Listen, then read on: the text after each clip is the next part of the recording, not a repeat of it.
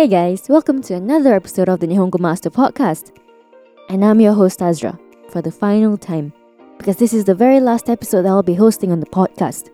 It's going to be an emotional couple of minutes for me, and I hope you listen to the end of this episode for a special message from yours truly. But for now, for one last time, let's chat about this episode's topic, what not to do in Japanese summer. I've had a few Japanese summers, and I thought, for my final episode, I'd do one that comes from the heart and experience. Loads of guides online will tell you what you shouldn't miss and what you must do when you travel to Japan during the summer, but today I'll highlight 5 things you shouldn't do instead. But before we get into it, I have a treat for you listeners.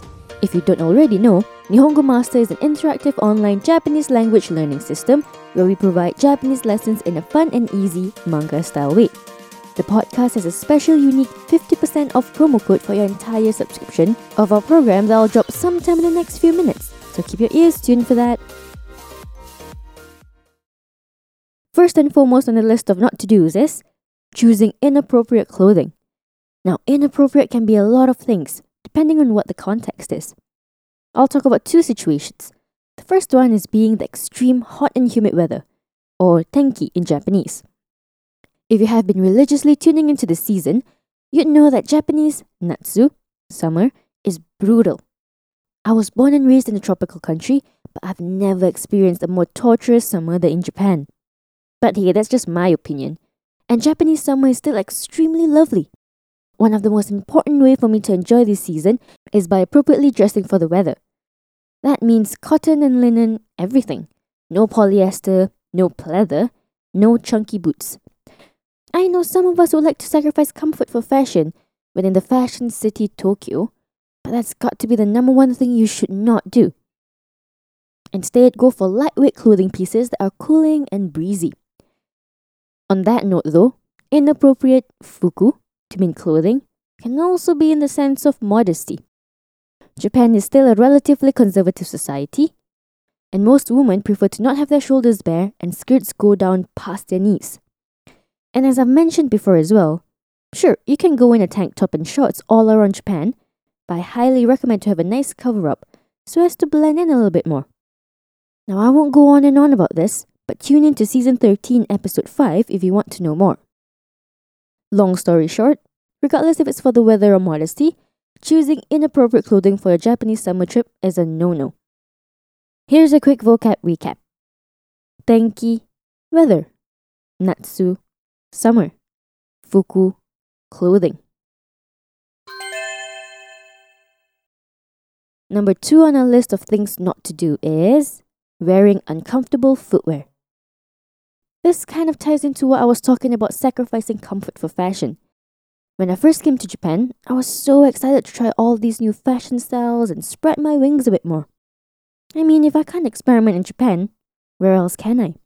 Am I right, fashionistas? But trust me, if you wear uncomfortable footwear on the trip, you might find yourself with more blisters than toes. There's a lot of walking in Japan, regardless of which city you go to. Sure, the public transport is extremely convenient and well connected, but it's not going to get you door to door, is it? In major cities like Osaka and Tokyo, you're going to be walking quite a bit. And in scenic cities like Kyoto, isn't the best way to explore places by walking? So with that said, when you pack for Japan, be sure to grab a couple of comfortable kutsu, to mean shoes. Oh, and also chuck in a couple of comfy sandals as well to give your feet a breather in the summer heat, or netsu in Japanese. Forget with the platform boots, heels, and all that uncomfortable stuff. You can strut down the runway when it's time for that. Exploring the land of the rising sun is way more crucial and that requires a bit of walking. But if you insist, I guess I can't stop you. Pack a couple of kutsushita, socks, so that when your feet do get all bruised up, you can pad the bruises with some socks. Now, for a quick vocab recap. Kutsu, shoes. Netsu, heat. Kutsushita, socks. By the way, if you haven't checked out our official website yet, why not give it a browse? At Nihongo Master, we offer efficient Japanese lessons that are quick, easy, and fun for Japanese language learners of all levels, from beginners to advanced. Our smart tools will assist you in areas where you need a little bit of a push and congratulate you on the ones you've aced. With a community of over 50,000 Japanese students, you're not alone on your learning journey. Make new friends and improve together with our point system, collecting points as you go along. Ask away any questions you have on our group discussion pages. There's sure to be others as well as our Japanese instructors that are quick to answer. You can also take Nihongo Master with you on the go and learn Japanese as you trot the globe. Practical, right? Plug in our podcast exclusive code for the season, Japan Summer, JAPANSUMMER, for 50% off your entire subscription for as long as you're with us.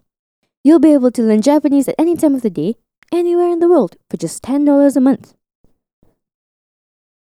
Now, speaking of packing, that brings me to my third point. Do not pack too much.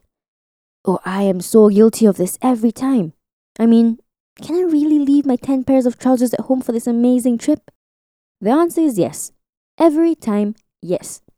Maybe we're all a bit rusty when it comes to packing, since it's been about 2 years since some of us have gotten on a plane. Maybe more for others. So we might be a bit more cautious when it comes to packing. And in the end, packing too much. I personally think this is a no-go. Because whether or not this is your first time in Japan, this country is amazing for shopping. Boys and girls alike, you guys won't be able to resist the shopping culture here. Quality, quantity, and price ranges for everyone. If you pack way too much in your suitcase and reaching the weight limit on your way to Japan, how are you going to bring all of that kaimono, shopping, stuff back? Buy additional luggage allowance? Sure, you can do that, but depending on the airline you go with, that might be costly.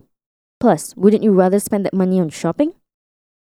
So, to solve all of those problems, just pack lighter. Pack only the necessities, and anything additional can just be bought in Japan. I'll have you know that shopping in Japan is extremely benri convenient. Check out Season 4, Episode 10 for a virtual Japanese shopping spree. Now, the bottom line is, make sure your luggage, or nimotsu in Japanese, is about half full. The other half is reserved for shopping. Now, here's a quick vocab recap. Kaimono, shopping. Benri, convenient. Nimotsu, luggage. Moving on to the fourth on our list of what not to do in Japanese summer is planning your schedule too much. For some of us, this is the ultimate summer holiday. I get it. You want to get a lot done in the short period of time you're in Japan. Of course, no one is blaming you for that. And there's nothing wrong with that either. But here's the thing. There's such a thing as planning too much. Especially since the summer can be quite hot and mushiatsui, humid. You might not want to plan too many outdoor activities on your trip. In fact, too much katsudo, activity, can be too exhausting. Whenever I'm in Japan during the summer, I try to plan outdoor activities in the morning when it's the coolest in the day and stay indoors for most of the afternoon. Because it can get quite warm, it sometimes affects my mood and enjoyment of these activities. Oh, and one other thing. Take note of the rainy season, tsuyu in Japanese. If you're in Japan during this time and you have outdoor activities planned, they might get interrupted by heavy downpour and even typhoon. Now, for a quick vocab recap. Mushiatsui, humid. Tsuyu, rainy season. Typhoon. Katsudo, activity. And last but not least, the thing you should definitely not do in Japanese summer is, drumroll please, not staying hydrated. Yep, this is the most common and biggest sin of them all. I never really had an issue with dehydration before, until I came to Japan. Yes, Japan has been a big eye-opening experience for me. As soon as I step out the door, I'm drenched in sweat. And if I'm out the whole day, I'm constantly sweating. And if we don't constantly replenish ourselves, how else are we going to gain back the water we lost? Dehydration in Japanese is dasui, and a couple of times I've had that. It comes with a bad zutsu, headache as well that never really goes away. Nowadays, I always have a bottle of water in hand whenever I'm out and about in summer. And for those of us who are big on drinking, Alcohol does dehydrate you as well, you know. And of course, drinking culture in Japan is amazing too. You can't possibly resist a good umeshu or chuhai. But alas, namabiru, draft beer, is not the best way to stay hydrated, even though we wish it was.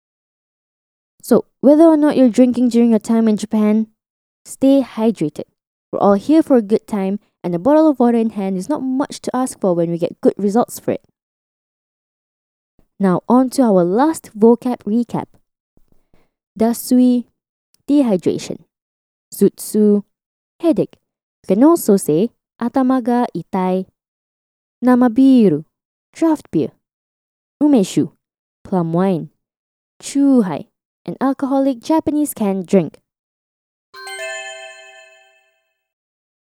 So, I hope you guys remember these 5 don't do's in Japan. If not, revisit this episode before your Japanese summer trip. Got you covered. Now, is there anything else you think we shouldn't be doing in Japanese summer? Tell us your thoughts by commenting on our social media platforms. You can find us on Twitter, Facebook, and Instagram. Also, head over to the Nihongo Master blog if you're interested in reading up on topics like these some more.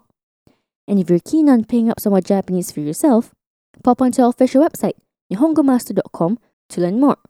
While you're at it, why not get yourself a subscription?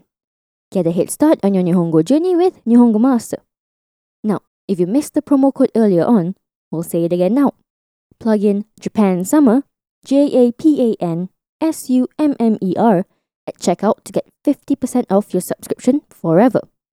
Yep, your monthly or yearly subscription is half off using this podcast exclusive code. So go on, sign up now. And thank you so much for listening to me in this season finale. I appreciate every single one of you for tuning in regularly and supporting this podcast, which wouldn't have happened without you listeners. Both old and new listeners, I sincerely appreciate you from the bottom of my heart. As I mentioned, this will be my last episode as your host.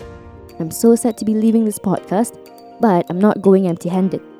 I leave you with 13 seasons of Japanese culture and language content hosted by yours truly, and dozens of blog posts on the official website. Also, I would love for you to find me on my Instagram, Azra Shakira, AZRASYAKIRAH. Come say hi, I'd love to interact with all of you. And with that, for the final time, sayonara.